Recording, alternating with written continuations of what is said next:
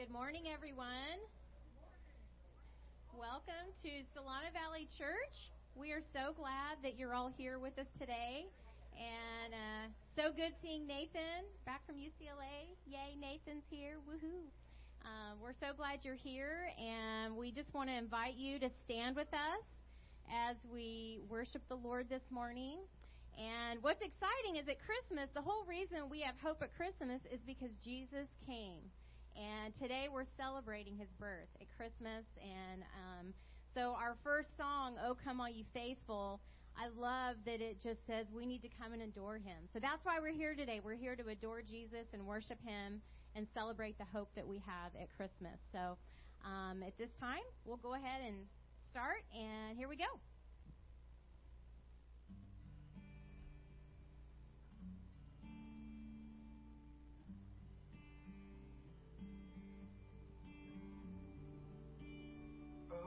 Come, all ye faithful, joyful and triumphant. Oh, come ye to Bethlehem. Come and behold him, born the King of angels. Oh, come, let us adore him. Oh, come, let us adore him. Oh, come, let us adore him, Christ the Lord.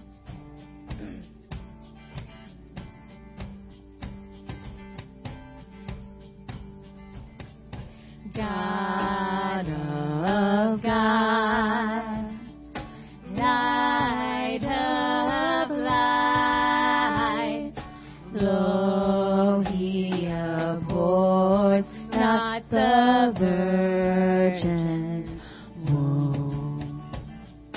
True God, begotten, not created. Oh, come, let us adore him. Oh, come, let us adore him. Oh, come, let us adore him, Christ the Lord.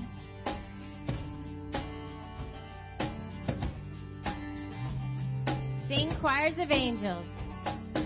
Sing choirs of angels, sing in exaltation, sing all ye citizens of heaven above. Glory to God, glory in the highest. Oh, come, let us adore him. Oh, come, let us adore him. Oh, come, let us adore him, Christ the Lord.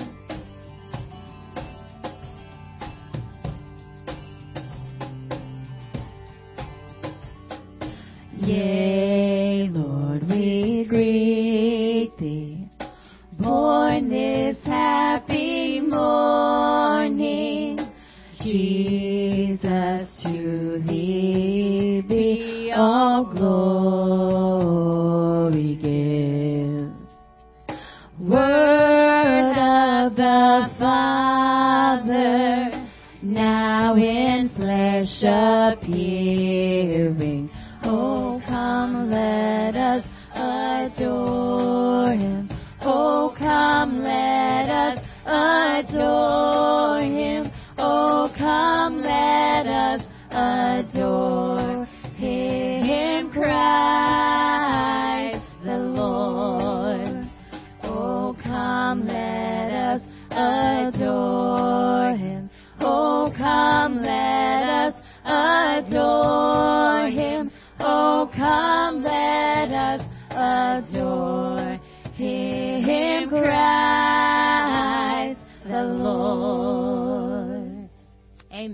Praise God.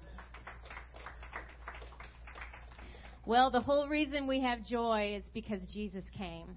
So when he came, that's when joy started. So let's sing Joy to the World.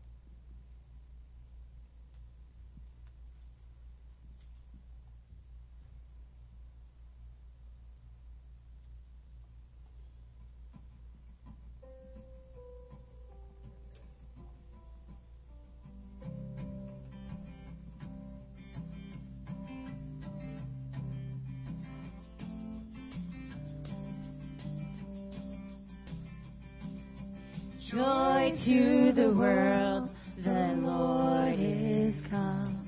Let earth receive her King.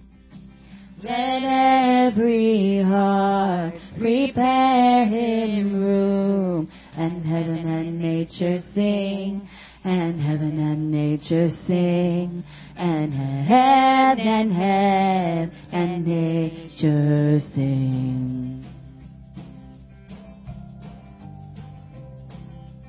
Joy to the earth, the Savior reigns.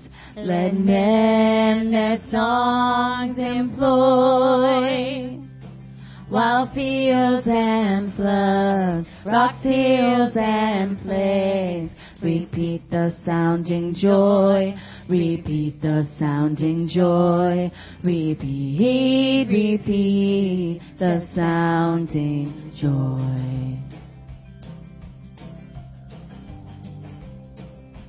No more let sins and sorrows grow, nor thorns infest the ground.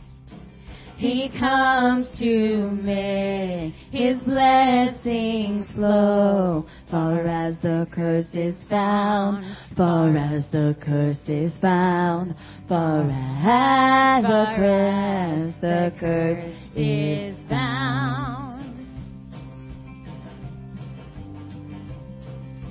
He rules the world with truth and grace, and makes the nations prove the glories of his righteousness, and wonders of his love, and wonders of his love, and wonders of his love.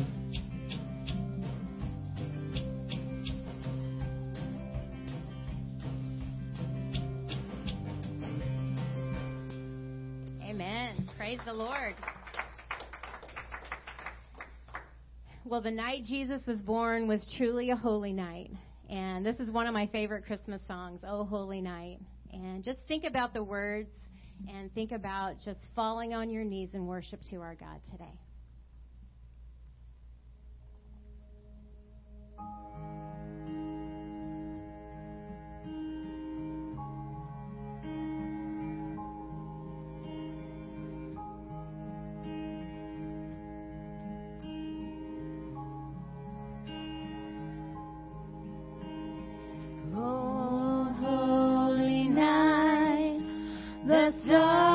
Brightly shining, it is the night of our dear Savior's birth. Long lay the world in sin and error pining, till he appeared and the soul felt its worth. A thrill of hope, the weary world rejoices, for yonder breaks a new and glorious morn. Fall on your knees. Oh, hear the angel voices. Oh, night, the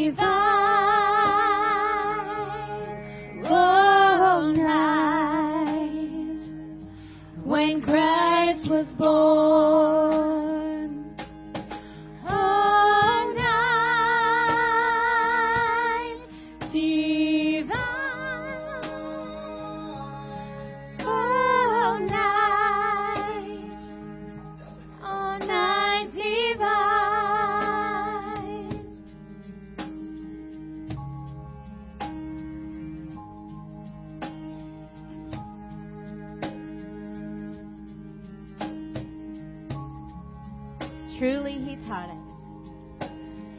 Truly He taught us to love one another.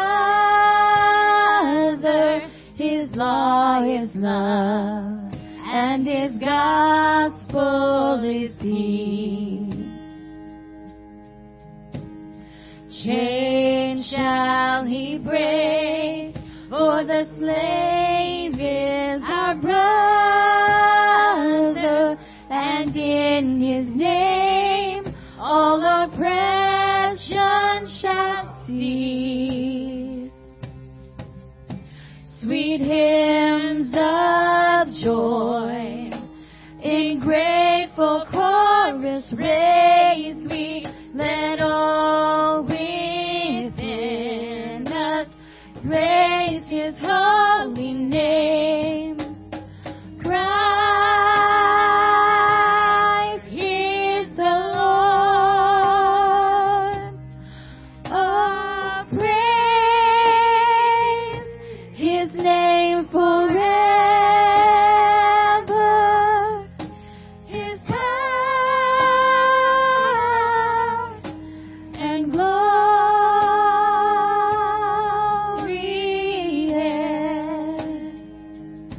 ever more proclaim.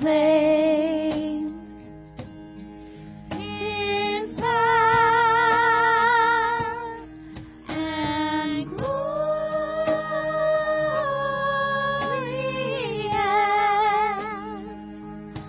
ever more proclaim.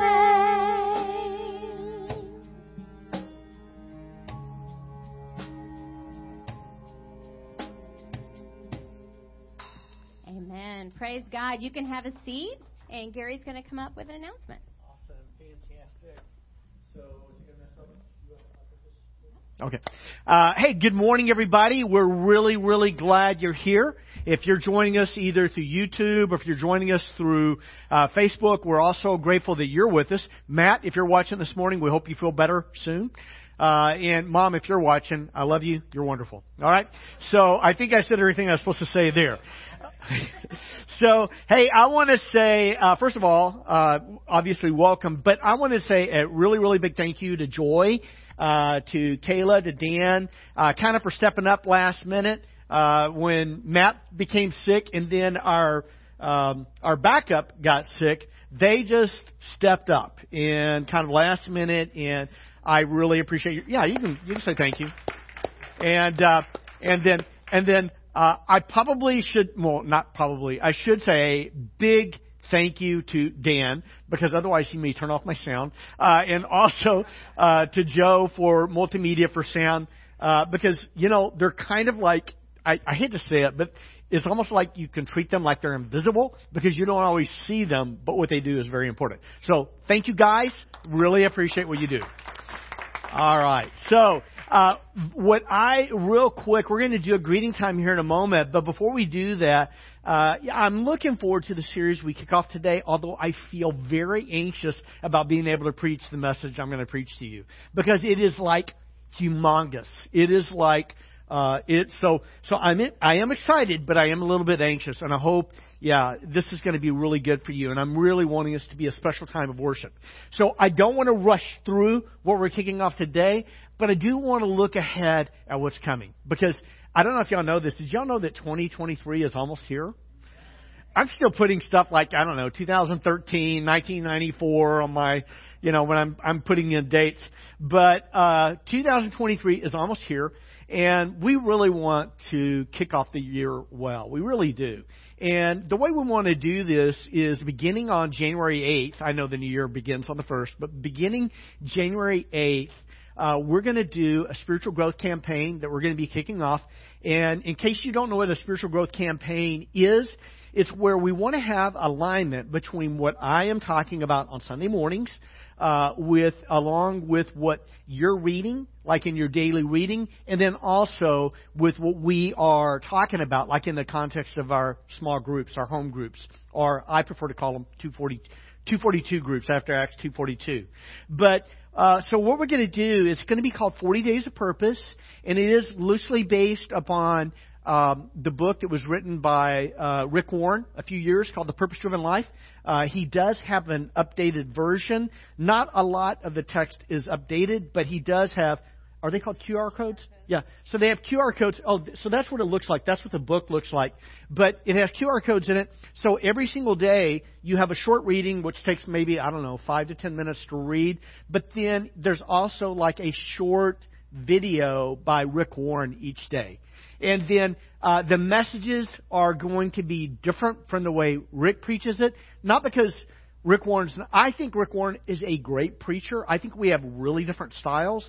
And I think that's honoring of God. And so I'm not diminishing anything about the way Rick Warren preaches and teaches. It's just that we're different. And I value the difference he brings to the kingdom of God.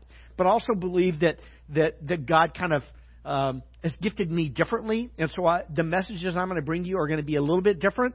But what we want to do, I think that thinking about our purpose, the purpose that God has given us in our lives, I just think periodically it's really wise for us to take some time and think about that. I mean, that your life has a purpose. God has a special purpose for you. And what we want you to do and what we want to help you do is to not to discover it, because my guess is you probably have a good sense of what your purpose is, but it is to kind of like reacquaint ourselves with what it is that our lives are supposed to be about. So we're going to be kicking that off beginning on January the 8th. So at this time, what I'd like you to do is I'd like you to take a moment to greet the people around you, walk across the room, someone you haven't greeted in a while, and then maybe what you could do is you could talk about something you're looking forward to this Christmas, or maybe a favorite Christmas memory, or a favorite Christmas movie. I'm going to talk about mine later.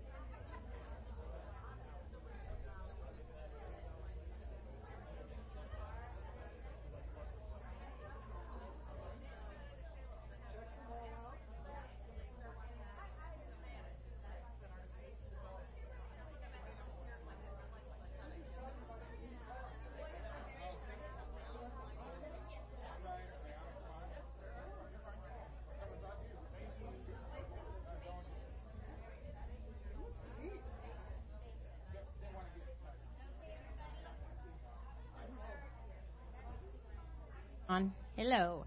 There we go. Let's all start heading back to our seats. And feel free to stay standing. One of my favorite songs of all times is what we're getting ready to sing, and it's called The Goodness of God.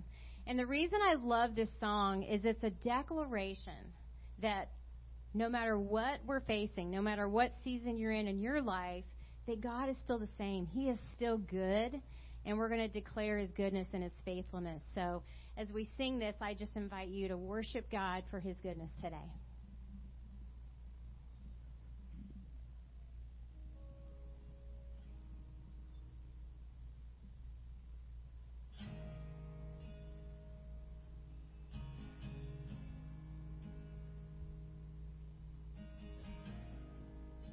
Let's sing this to the Lord.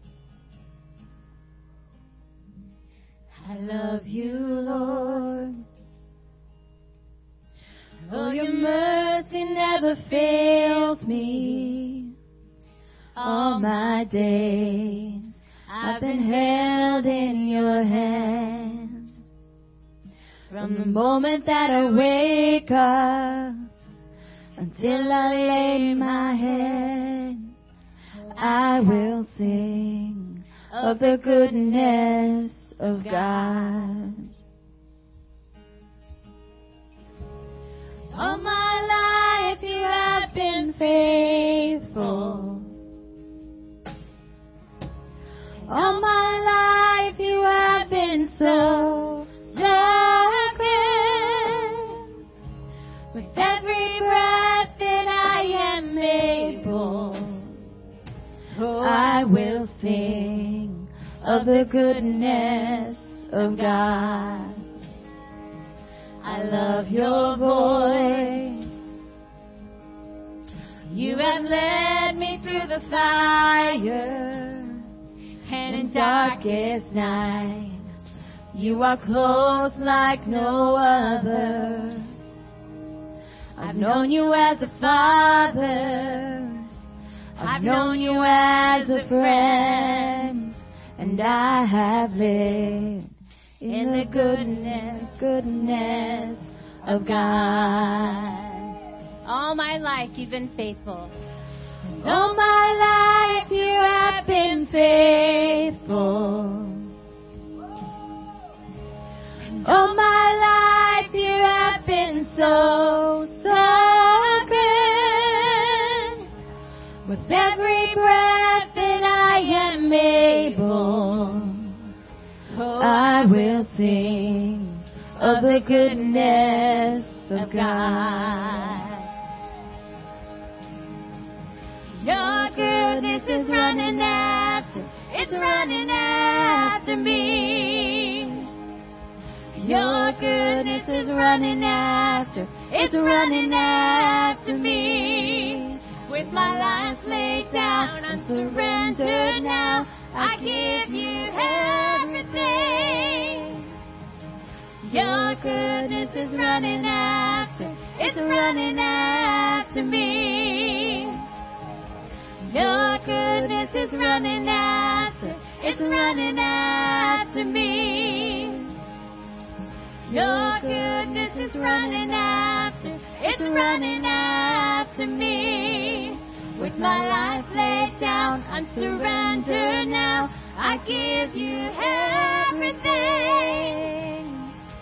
Your goodness is running after, it's running after me.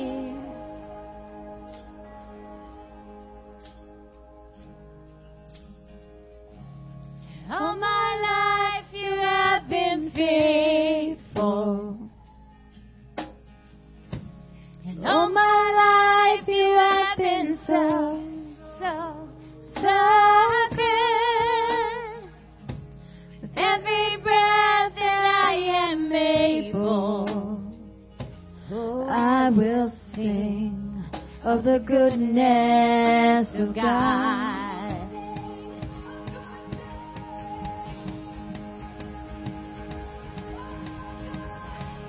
All my life you have been faithful.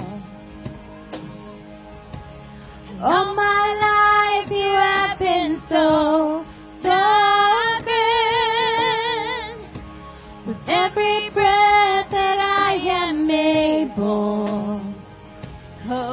will sing of the goodness of God.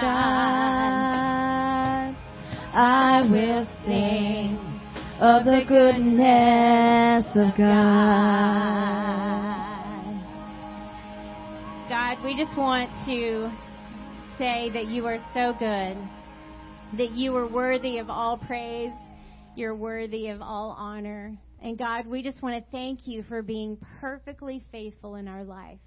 In every season of our life, you have remained the same. So we worship you and we honor you in Jesus' name. Amen. Thank you. You guys can have a seat. Amen. Awesome. Thank you so much. Am I on? I've got my announcements. And Oh, you wanna, okay. You want to come stand by me? I'll stand by you. Yeah. You can be Do my date. y'all want me to stand by her? This is my date. All right. Now. This is. Okay. Yes. Well, a couple of announcements for you guys today. We're super excited about our Christmas Eve service. That's coming up super soon. It's on Saturday, December 24th.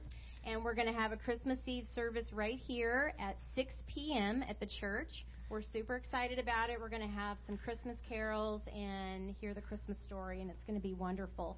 So we hope to see all of you here for Christmas Eve. And then on Christmas Day, it's on Sunday this year, we are going to have a service online only, Christmas Day at 10 a.m. So we will have a 10 a.m. service online only on Christmas Day on that Sunday. And it's going to be wonderful. So I invite you, if you're with family or friends, you can turn it on online at 10 a.m. on Christmas Day. And so also at this time, we're going to worship God with our giving. And if you're here in person, we invite you to, if you want to put in your offering at the silver slot behind the sound booth, or if you go to our website or app, you can look at other online ways of giving. So thank you for your giving, and thank you for worshiping God with your giving. And at this time, I'm going to invite my cute husband to preach. So take it away. All right. So we're going to talk a little bit about grace today, and nobody needs more grace than me. All right. And believe me, not just because of the glitch this morning. All right. So with this is really kind of cool. Okay, I say it's cool because I'm a Bible nerd, okay? Because I've got a cool story from history that one of our songs today kind of reminded me of that goes right along with this text. So anyway, yeah. I don't know about you guys. I enjoy Christmas stories. You guys like Christmas stories? I do. I mean, I love the stories of the Bible. I love all the stories of the Bible. Some I like more than others. Some of the stories in Judges, not as crazy about those. But I really love Bible stories. I do. They're awesome. And the more I read them, the more I get out of them. I feel like it's very interesting to me is that so much of God's Word is narrative. Now, narrative is extremely difficult to preach. That's why a lot of preachers don't preach it. It's because it's hard. It's really, really hard. But I love stories, and I love Christmas stories that. So I'm a friend of mine the other day. He was telling me how you write a script for a Hallmark movie. Because on Hallmark you have a lot of quote unquote Christmas movies, and the way you write it is boy meets girl, girl does not like boy, wins the girl's heart, and then a crisis happens and girl really doesn't like boy. Boy says, I'm sorry, I'm such a klutz, I need grace. That's from me, from my life. And then they fall in love again, they kiss and save Christmas. Okay? That is the script for a Hallmark movie. But I like all the other Christmas movies. I really do. And I do like some Hallmark movies. Okay? It's easy for me to make fun of. We could do the same thing with every action adventure flick too. Okay? Bruce Willis saves Christmas. All right? Mel Gibson saves Christmas. But in one of the stories that Joy and I like to watch, one of the movies we like to watch is we like to watch Christmas with the Cranks. Any of y'all watch Christmas with the Cranks? So it's got Tim Allen in it. It's got Jamie Lee Curtis. It's got Dan Aykroyd in it. Let's see. Tim Allen's character's name is Luther. What is Jamie Lee Curtis's? What's her character's name in it? Mrs. Crank. That's right. Thanks. Okay. So anyway, what happens is that they are empty nesters for the very first time. Their adult daughter, who's in college, she joins the Peace Corps. She's going to go away, live in Peru for a year. And so she leaves on Thanksgiving Day, and Mrs. Crank and Luther are they're like kind of sad.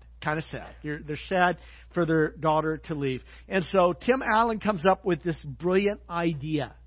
He comes up with this brilliant idea. It's like super cold, wet, rainy.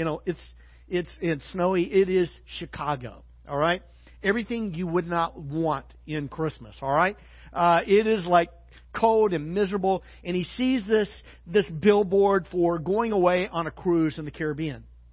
And he looks it up, and he discovers that by skipping Christmas, which cost them $6,100 the year before, by skipping Christmas and going on a cruise as a couple, they can save $3,000. $3,000 if they leave on Christmas Day. So the rest of the movie is the rest of the neighborhood is like super irritated with the Cranks because they're skipping Christmas. They're not putting Frosty up on the roof. They're not putting up any lights. They're not getting a Christmas tree. They refuse to buy a Christmas tree from the cute little Boy Scout who comes by. They're just not. They are the Cranks. They're the Cranks around Christmas. All right. And so, and then it's the day before. Well, actually, it'd be like, I guess, not Christmas Eve, but the day before Christmas Eve. So Christmas Eve. Okay, December the 23rd. They get a surprise phone call from Blair, their daughter, and she is in Miami, and she is flying for a surprise visit for Christmas. And not only that, she's bringing a surprise with her. Her new boyfriend. No. Not boyfriend, fiance. It's been since Thanksgiving. It's been a month. They are going to get married, and so they're gonna the surprise visit, and they're like, oh no, and she wants to know if they're gonna have the annual Christmas party, and so everything is about them trying to get everything ready for Blair. Tim Allen up on the roof putting up, Frosty. Falls off the roof, saved by a rope.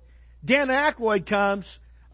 Everybody hates him, doesn't want to help him. Dan Aykroyd actually saves Christmas in the movie. All right? He says, we're going to draw together. We're neighbors. And even if one of us has a bad attitude, we're not going to take out the sins of the father against the daughter. We're going to come together for Blair's sake, and we're going to make this the best Christmas party ever. And so, in the end, finally, Tim Allen kind of pulls his head out of his backside, and he's like, okay, I'm thankful, I'm grateful, I'm going to celebrate Christmas, and I'm going to go across, and I'm going to give our cruise to our neighbors across the street who she was, struggling with cancer, and a couple who really needed to get away and experience something special. And so he gives it away, and, you end it, and you smile, and you feel good. So this is where it's a stretch, but I'm going to ask you to think about this for a moment. What if Jesus skipped Christmas? Are you with me here?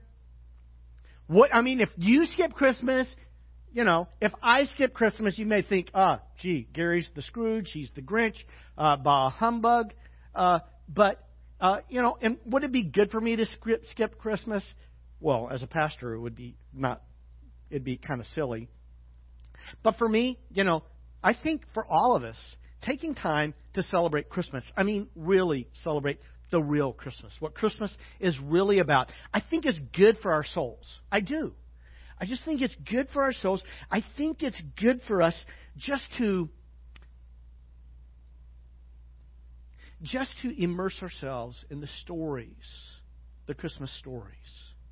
And so that's what we're wanting to do, not just today, but over the next 3 weeks. And by the way, I'm very much looking forward to our online service. And I'm very much looking forward to how we're going to do this. And it will be special, okay? Even though it's my own idea, and that may sound kind of like presumptuous, but I do think it's going to be special. When you read the Gospels, they're all written slightly differently. But John is written a lot differently from the other three Gospels. Why? Because it has a different theological emphasis. You know, when Matthew writes about the story of Jesus, when Luke writes the story of Jesus, they both begin with narratives of the birth of Jesus. They begin with Jesus' birth. But what John does is something very, very different. And if you read it, you may not recognize Christmas in it after your first reading or even your second reading. But as you continue to read it, and as you begin to mull over what John is doing in the Gospel of John, and what he's doing in John chapter 1, verses 1 through 18, you begin to see Christmas in it, but you see it, I believe, in a way that can inspire, if we will let it, it can inspire a sense of real wonder and worship at what God is all about and what God has done and what God is doing. So that being said, I want to read for you John chapter 1, verses 1 through 18. I will tell you, I'm going to read for you from the New American Standard today. I'm not going to read for you from the NIV. Normally I do. But today I want to read from the New American Standard Bible. And the reason that I want to read it to you from the New American Standard is because I memorized this text, all 18 verses, I don't know, 30 years ago, 40 years ago. Maybe, probably at least 40 years ago. And it's something that I just think is powerful. So let me read for you. It's going to be up on the screen. If you have a New American Standard Bible, you can open up to it. If you can access it online, that's fantastic. But this is the 1995, the then updated version of the New American Standard Bible. And what it says is this. It says, in the beginning was the Word. And the Word was with God, and the Word was God. He, the Word, was in the beginning with God. All things came into being through Him, and apart from Him, nothing came into being that has come into being. In Him was life, and the life was the light of men. The light shines in the darkness, and the darkness did not comprehend it. There came a man sent from God whose name was John the Baptist. He came as a witness to testify about the light, that's the Lord Jesus Christ, so that all might believe through Him.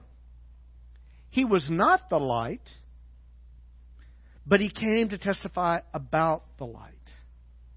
There was the true light, which coming into the world enlightens every man, every person. He was in the world, and the world was made through Him, and the world did not know Him. He came to His own, the Jews, and those who were His own did not receive Him. But as many as received Him, to them He gave the right to become children of God, even to those who believe in His name, who were born not of blood, nor of the will of the flesh, nor of the will of man, but of God. And the Word became flesh and dwelt among us. Literally tabernacled. That word dwell is skenao. Okay? It means to tabernacle. It's the same word used in the Old Testament to speak of the tabernacle in the wilderness. And the Word became flesh and dwelt among us, and we saw His glory. Glory as of the only begotten from the Father, full of grace and truth. John testified about Him and cried out, saying, "This was He of whom I said, He who comes after me has a higher rank than I, for He existed before me. For of His fullness we have all received grace upon grace." That's what I needed today. That's what I need every day. For of His fullness we have all received in grace upon grace. For the law was given through Moses, and that was a good thing. For the law was given through Moses, but grace and truth were realized through Jesus Christ. No one has ever seen God at any time.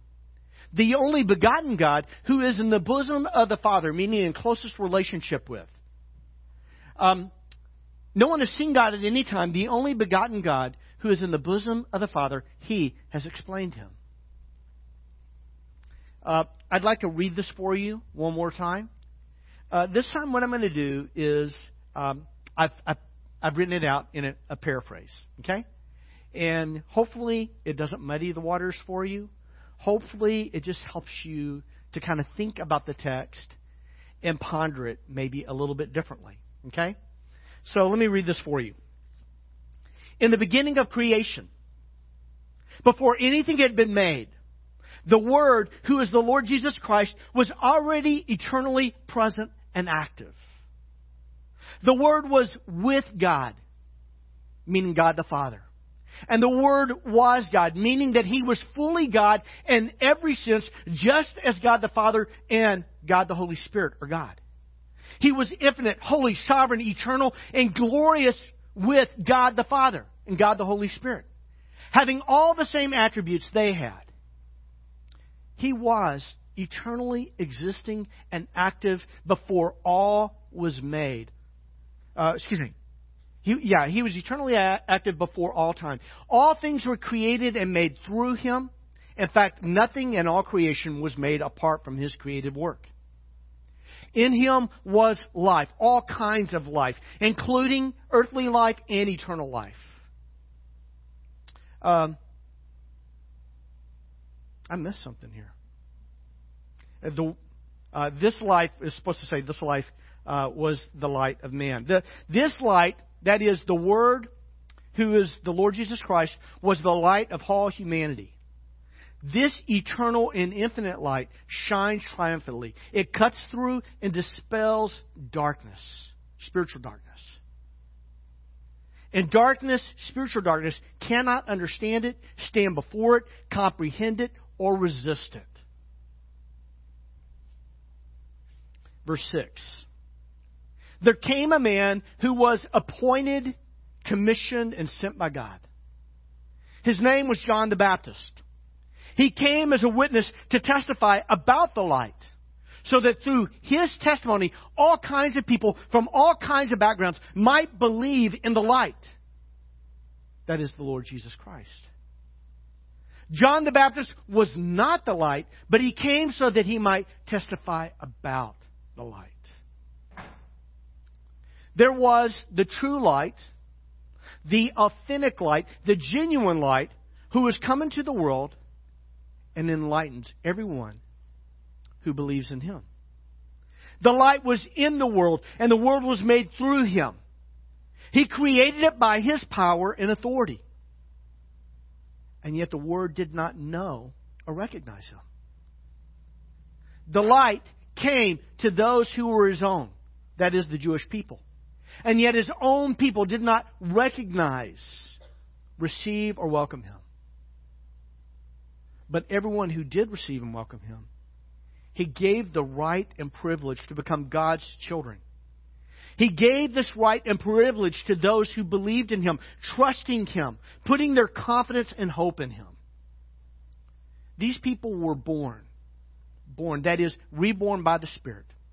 Not just by a physical birth, not by human will, nor because of physical desire, but born of God. And the Word became flesh. That is, He took on all our humanity, except our sinful will. And He pitched His tent and set up camp in our neighborhood and tabernacled among us. Just as the Old Testament tabernacle was the presence of God in Israel. And so we saw His glory, the Shekinah glory, such as Israel saw in the wilderness. And we saw His glory, the glory of the one and only God, from God the Father, full of grace and truth. John the Baptist testified about Him. He lifted up his voice for all to hear, and he said, "This is the one I was telling you about when I said, the one who comes after me has a higher rank and more authority than me, because He existed for all of eternity before me. For of His fullness we have all received and continue to receive grace upon grace, endless grace. Grace immeasurable, grace inexhaustible, all sufficient grace, the kind of grace that saves, the kind of grace that changes us. For the Old Testament law was given to us through Moses. But grace and truth were realized, made real through Jesus Christ. No one has ever seen God in His divine essence before. The one and only God, God the Son, who dwells in the bosom of the Father, in closest relationship with the Father. He has exegeted, explained, revealed Him to us. So that if you have any questions about God, just look at Jesus, and you will see who God is and what God is like. Now, I know this is kind of long. I know it's a little bit wordy. But do you understand how many books have been written on these 18 verses? These 18 verses have had it's had a huge impact on church history. I believe it would be impossible to read every book, every word written on these 18 verses. I believe it is absolutely humanly impossible. I look at some of the single books written on this, and I feel like they are impossible to read. Why has so much been written on these 18 verses? There are three things I want you to see today, and I want to try to. It's very interesting as you read through the Gospel of John. The Greek is actually quite simple. I mean, I know if you've not studied Greek, it doesn't feel simple to you.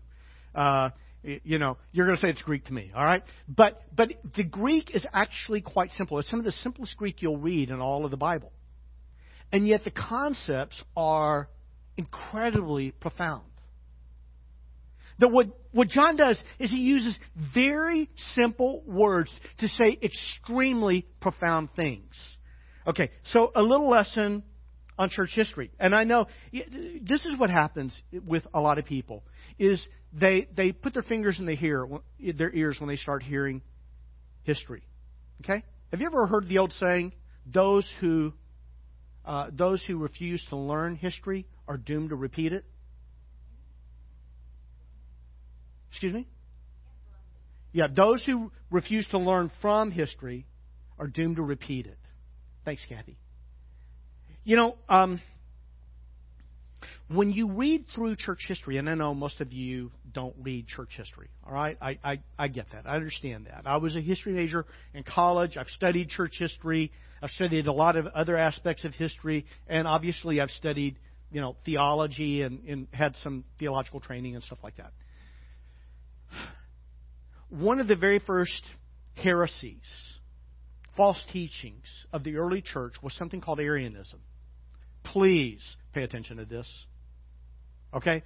Salvation is on the line right here. Please pay attention to this. There was a guy named Arius. Okay? Can you say boo? Boo, boo. Okay, there's another guy named Athanasius. Can you say yay? Okay, who's the bad guy? Well, the bad guy is Arius. The bad guy is Arius. Yeah, we do say boo. All right? And the good guy is Athanasius. Okay? Arius was a false teacher who said that because Jesus was begotten of the Father, He was a created being. Okay? Very interesting. One of the songs we sang this morning, the first song was "O Come All Ye Faithful." Very, very interesting in the second stanza. Did you say that yesterday that you were not familiar with that stanza before? Yeah. The second stanza was a new stanza for me. I'd never heard it in the song before. But I've read it many, many times. I've read it a lot of times because it's the actual wording of the Athanasian Creed, and it's the actual wording of the Nicene Creed. By the way, creeds are hugely important. Statements of faith, doctrine is hugely important. I believe this. I believe that we don't get to believe anything we want to believe. I believe that Jesus is true. And in Him is truth. And in Him is grace. And if truth is irrelevant, then Jesus is irrelevant. If I get to choose my own truth apart from Jesus, then I choose falsehood. Arius said that Jesus was not God. Arius said that Jesus was less than God because He was begotten of the Father. Therefore, He was a created being. Athanasius, by the way, who some people did not like, those who were Arians did not like him. They did not like him. This all happened around late 200s, early 300s, if I remember correctly. They used to call him the Black Dwarf. They called him the Black Dwarf. It was a derogatory term. Well, first of all, because he was short of stature, hence dwarf. Black because of his dark complexion. He was from Alexandria in Egypt, from a large Jewish community. He was actually Jewish, dark-skinned, and he was a pretty awesome guy. Pretty awesome guy.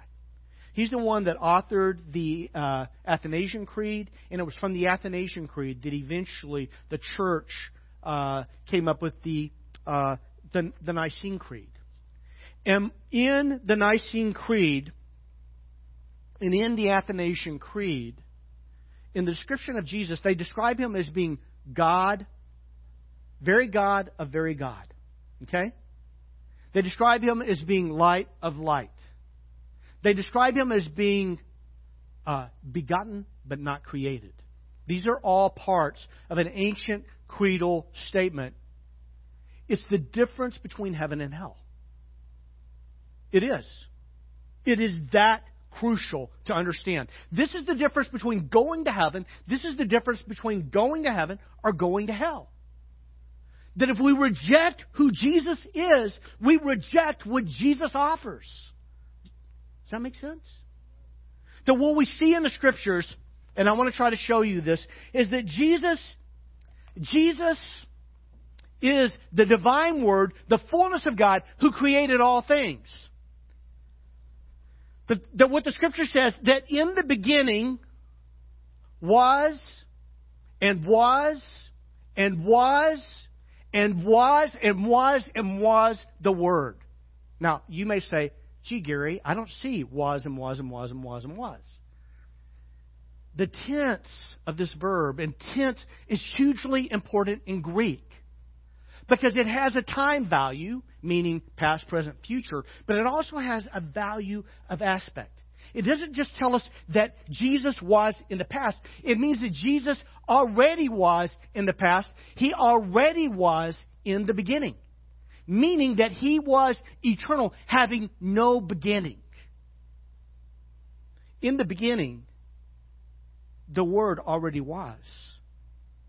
And the Word was, and was, and was, and was, to say it in perfect tense again, was with God, meaning that He is in relationship with another entity, referred to here as God, and I believe it's a reference to God the Father based upon the context. He was in the beginning with God, and the Word, the Greek term for word is logos. And the Word was God.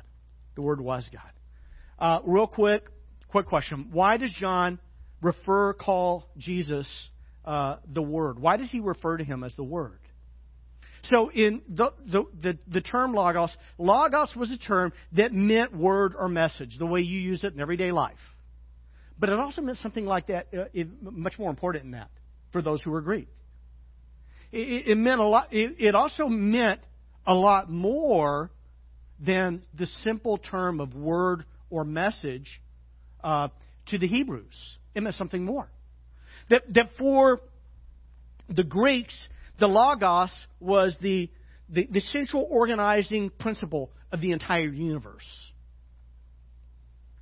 That logos represents the order of things. Anybody ever study biology? Okay. Anybody ever studied, I don't know. Have you ever studied zoology? Have you ever studied, all those ologies? Ology, that little, I don't know, what do you call that? suffix. Is that a suffix? Yeah. Yeah, something like that. All right, Kathy, I need a school teacher. Thank you. Thank you, thank you. It's a suffix. It comes from this Greek word, logos. It's this body of knowledge. Okay? It's a body of knowledge. And the Greeks valued knowledge. For the ancient Hebrews, that term logos represented the powerful Word of God that brought into being all things ex nihilo. That means God created all things out of nothing. That apart from God, nothing existed. And out of nothing, God brought everything. Scientists might call that the Big Bang. But that God created everything out of nothing. He needed absolutely nothing to make everything that you think of around you. The seat that you sit on, the floor that you walk on, this planet that we live on, the star that our planet revolves around, the solar system, the space that we fill, the Milky Way galaxy filled with 100 billion stars, the billions and billions and billions of galaxies throughout our universe. God created every bit of that by His logos. See, that term, logos, meant a lot. And when John uses logos, he uses it very intentionally.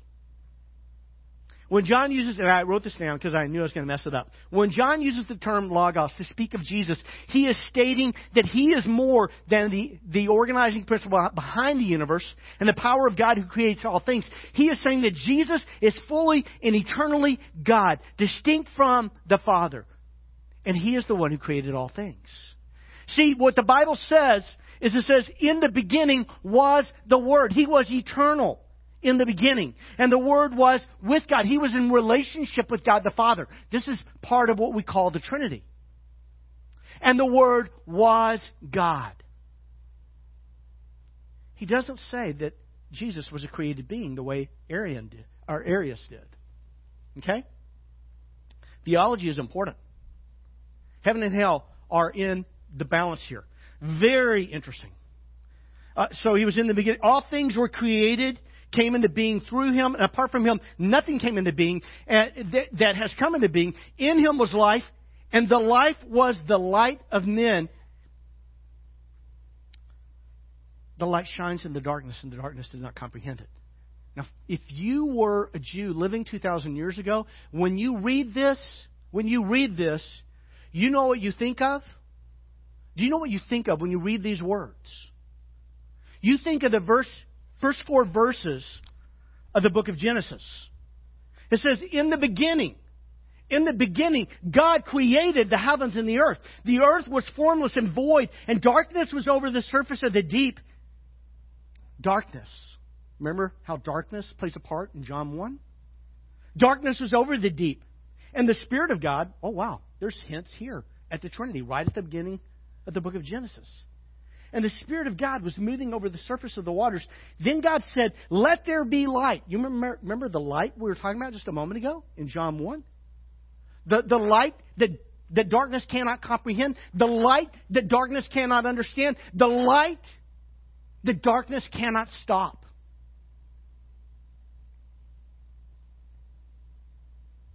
Then God said, let there be light. And there was light. And God saw that the light was good. You see, Genesis 1 is in John 1. And John 1 is in Genesis 1. And every Jew who lived 2,000 years ago who was reading this for the first time said, wow, this is Genesis 1. But in a whole new way. With more light. So they would see Genesis 1 and John 1. And they would see John 1 and Genesis 1. Okay, why does that matter? Why does that matter? Obviously, I'm a little amped about it. You say, oh, Gary's just a Bible nerd. Why does this matter? Christmas is so much more. I think the Christmas stories are very sweet and sentimental. And I think they should be and enjoyed that way. But they are so much more than cute, sweet, sentimental stories. God was born in the manger. God who, by the power of His Word, He spoke the Word, and He created 100 billion trillion stars. He said, God said, let there be, and there was a universe 540 billion trillion miles wide. I like to say that a lot. I don't know if y'all have ever noticed that. Because sometimes our imaginations are so small, we have a hard time really grasping how great our God is. And God holds that universe, it's like a BB in the palm of His hand. Did you know that? God is awesomely great. He is worthy of our worship. By the way, guess what? Nothing's too big to God. But nothing is insignificant to God either. Did you know He knows every hair on your head? I'm sorry, I looked at Steve when I said that. It takes him a little longer to count mine, okay? Sorry. Okay. I probably have to apologize to Steve after. Steve, I'm so sorry. Would you please forgive me? This is why I get in trouble with my wife a lot, okay? I should probably shut up. All right. Some of you are saying amen. All right. So I want you to see. Can I show you two more things here? Two more things. Number one, okay, I said that Jesus is the divine Word, the fullness of God who created all things. But Jesus took on the fullness of our humanity and tabernacled among us. You know how I told you a moment ago that there is Genesis in John and there is John in Genesis? Did you know, Genesis is the first book of the Bible. Did you know that?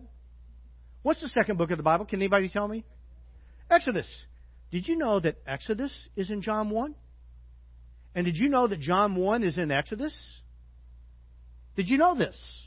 I mean, some of you may have known this. Some of you you've been studying Scriptures for a very long time, and you've already heard all this before, and you've heard it from people who are smarter than me. Okay? What the Scripture says, verse 14, the Word became flesh. The Word, the Logos, remember that? The Word became flesh and dwelt. Skin-na-o. Skin-na-o. Just think skin and then na-o. All right? I don't know. Skin-na-o. It means literally to pitch your tent. It means literally to tabernacle. It is literally the same word used so many times in the book of Exodus to speak of the tabernacle. You remember what the tabernacle did in the book of Exodus? Well, just in case you don't remember, it was a tent. It was made by the people of Israel, extremely ornate.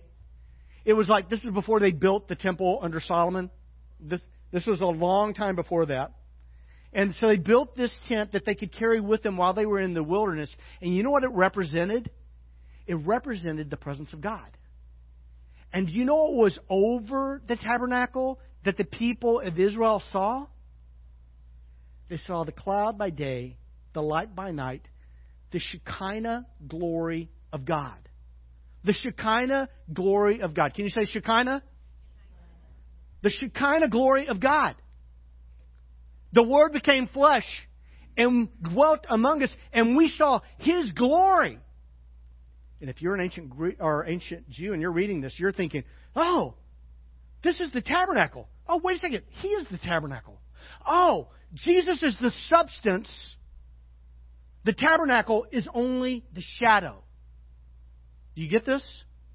Jesus is the substance. The tabernacle was only a shadow, a representation of what they were waiting for. Israel was waiting for God to make His dwelling with man. By the way, do you know what that means in the end when God consummates all things? The Bible doesn't teach us that we're going to live way up in the sky in the heavens. The Bible teaches us, go back, read Revelation chapter 21, 22, you'll see it. We live on this planet made new. And heaven comes down to earth. That's what the Bible says. I read it last week. To remind myself that one day, everything that we see in this world that's so wrong is going to be made right. And God is going to make His dwelling with us permanently, forever. And Jesus was the dwelling of God The dwelling of God. This is what Christmas is. Christmas is Emmanuel, which means God with us.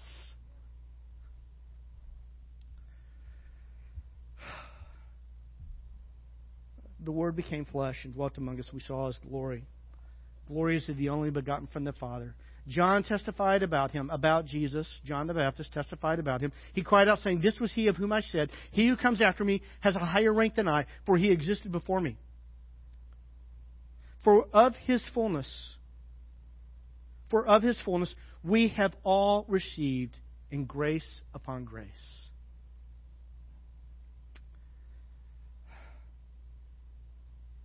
For of His fullness we have all received grace upon grace. For the law was given through Moses. That's a good thing. Moses was a good guy. He really was. He was a good guy. For the law was given through Moses.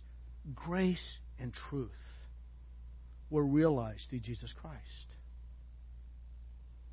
I'm going to pause there for a moment. We live in a world that says, you have your truth, I have my truth.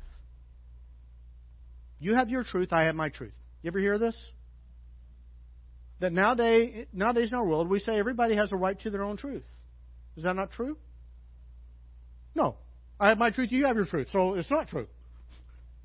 Just kidding. Anyway, if I ask you which way is north, if I ask you which way, I've done this with you a lot of times. If I ask you which way is north, if I say, everybody stand up, and then on the count of 3, point north, I guarantee you, we're not all going to be pointing north. Only me will point north, okay? We all have an opinion about which direction north is. But north is not an opinion. Truth is not an opinion. Truth is true because it corresponds to reality. And if it does not correspond to reality, it does not matter how sincere I am or how sincere you are. If I head off in the direction of my north, I probably end up in Los Angeles. Which is kind of like going to hell. No, just kidding. Especially for all those people who are from L.A., okay? But I should have said Las Vegas, okay? That way I don't want to offend anybody. So, see, here's the thing is that when we approach truth like it's an opinion, we will believe anything. We will believe everything. But let me tell you, Jesus is the truth. He is the truth. He is the life. He is the way. Third thing I want you to see in the text. It is through Jesus that we receive unending grace. Any of y'all need new grace? I hurt my wife's feelings last night. I did. I hurt her deeply.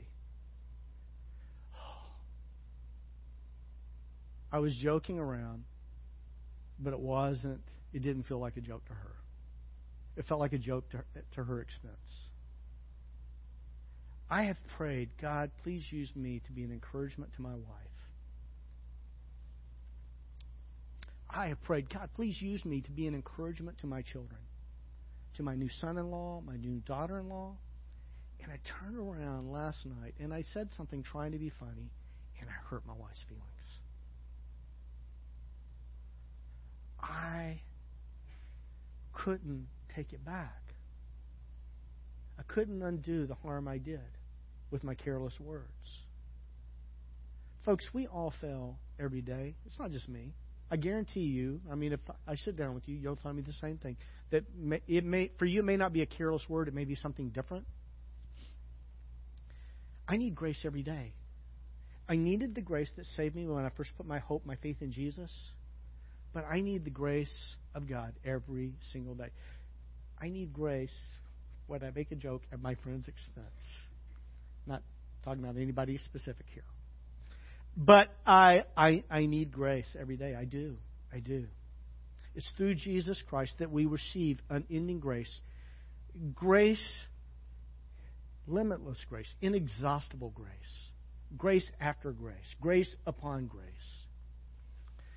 It's through Jesus that we receive unending grace. That grace and truth have come. In Jesus is grace, and in Jesus is truth. By the way, truth is your friend. Did you know that? Did you know truth is your friend? Okay, I'm going to say this. Please give me a little please bear with me a little bit. If I come to you and I tell you, not me, let's pretend like it's not me. Let's pretend like a very dear, close friend comes to you and says, let's pretend they come to me and they say, Gary, what you're doing is destructive. If you keep doing what you're doing, this is going to create great pain in your life, and it's going to create great pain in the lives of the people you love. Now, I can dismiss my friend and just say, oh, you're being judgmental. Or I can listen to him and I can weigh his words and I can try to be humble and try to consider, is this true? Because see, if I hear the truth, even when I don't like the truth, I think we live in a world where it's very unpopular to say, I'm sorry, but this lifestyle you're choosing for yourself is destructive.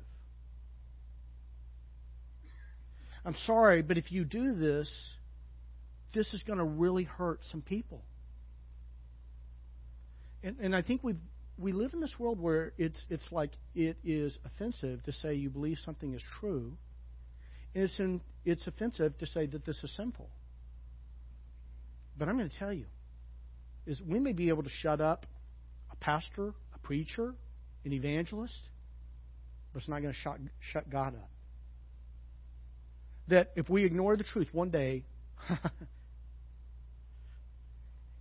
if I ignore the truth that my doctor gives me, it might kill me. Did you know that? Did you know if I ignore the truth the doctor gives me, it could kill me? If I ignore the truth of the Scriptures, it can lead to my judgment. Wow, that's kind of heavy. So maybe this is where we need to finish this.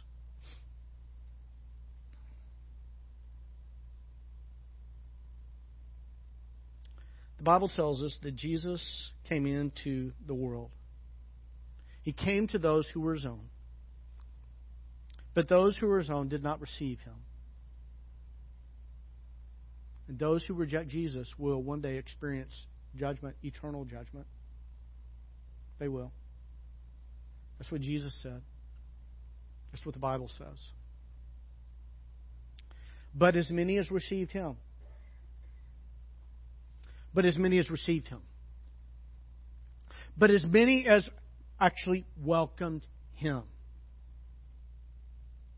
Every person who receives Jesus. Every person who welcomes Jesus.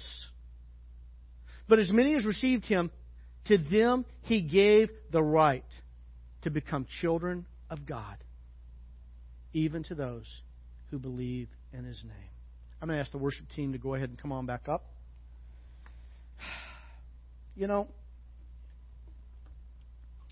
I do believe it's possible to go to church and, I don't know.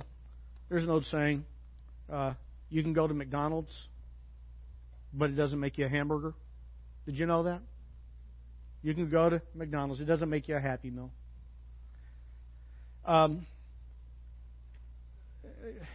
Going to church no more makes you a Christian than going to McDonald's makes you a hamburger.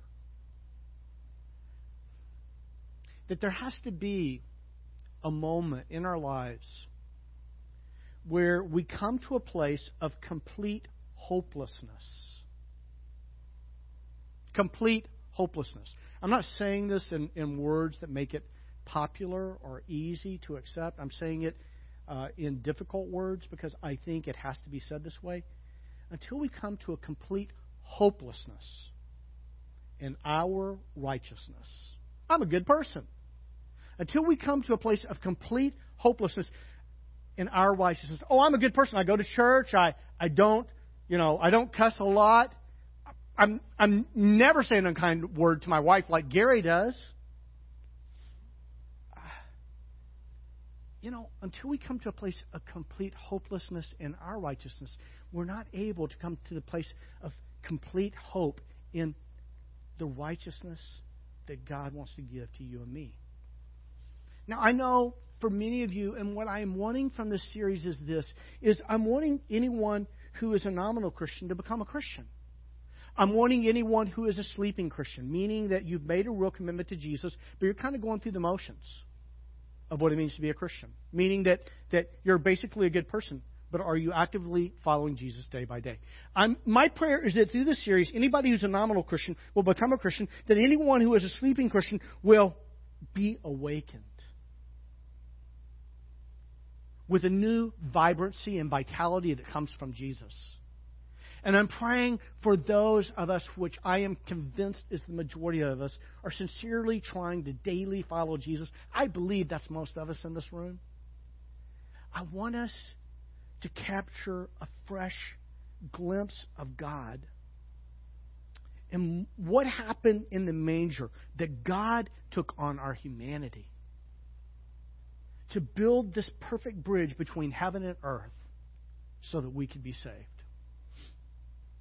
Today, if anybody from YouTube, anybody from Facebook watching today, if none of you have yet put your hope, your faith in Jesus, if anyone here has not yet done that, today is the day of salvation.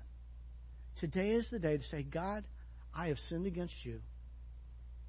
I will never be good enough on my own merit to enter your kingdom. Thank you for sending Jesus to die on the cross for my sin, to save me, as my atoning sacrifice. I ask you to come into my life. Forgive my sin. Make me the kind of person you want me to be. And today you make that decision. You don't have to say the words I said. You just have to say, God, save me. You just have to call on the name of the Lord, and He will save you. Let me pray for us. God, I do feel inadequate to be able to speak about these things just because they're just so huge. And God, I feel inadequate because I know I still need your grace every single day. But God, I am so grateful that your grace makes me adequate. That your grace makes each and every one of us who put our hope, our faith in Jesus, makes us righteous. It makes us your children who are born of God, born by the Spirit, born again to new life in Jesus. God, I am grateful for this. I pray that over the next few weeks, this will be a time for us of just real worship. And I pray this in Christ's name and for your glory. Amen. Amen. Thanks, Gary. You know, I'm so grateful that Jesus came, that He chose to come. And, you know, today we brought our little representation of Jesus in the manger. And I think, you know, when I look at a little baby, you think of, you know, they can't do anything for themselves. And to think that the Word, Jesus, became a baby that could do nothing for Himself. It's really amazing. And that He came with a purpose. And He came to bring us hope. He started at the cradle, and then He went to the cross. I think that represents the purpose of Jesus. That's why the Word became flesh and dwelt among us, is because He saw each one of us and said, I love you, and I want to make a way for you to have a relationship with me. And that's why He went to the cross, and it's just amazing. And that's why we have hope every day. And it's also the source of our joy. You know, true joy is found in Jesus Christ. It's that joy of the Lord. You know, the Word says the joy of the Lord is our strength. So I just want to invite you to stand up as we finish. We're going to finish with joy to the Lord.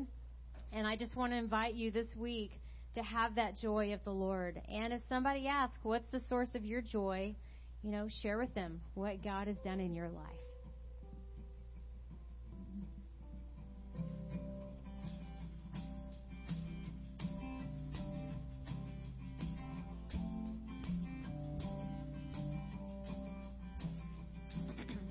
Joy to the world, the Lord is come. Let earth receive her King. Let every heart prepare him room. And heaven and nature sing. And heaven and nature sing. And heaven and nature sing.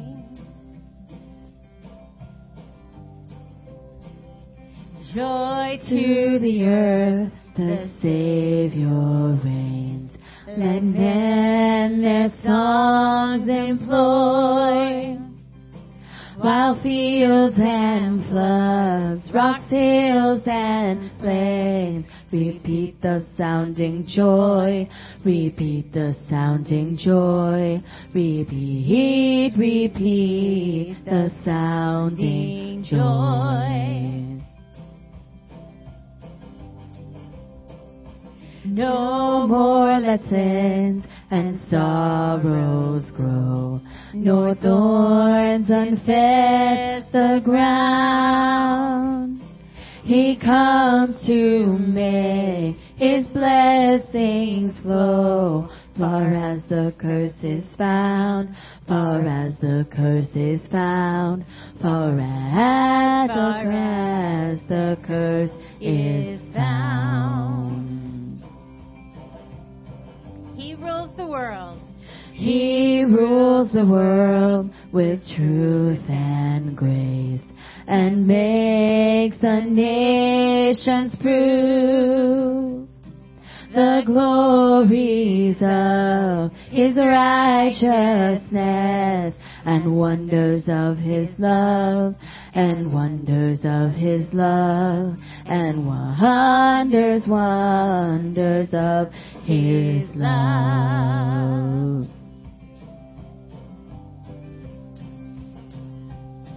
Thank you so much for coming today. I hope you have a blessed week, and we'll see you next Sunday. Take care.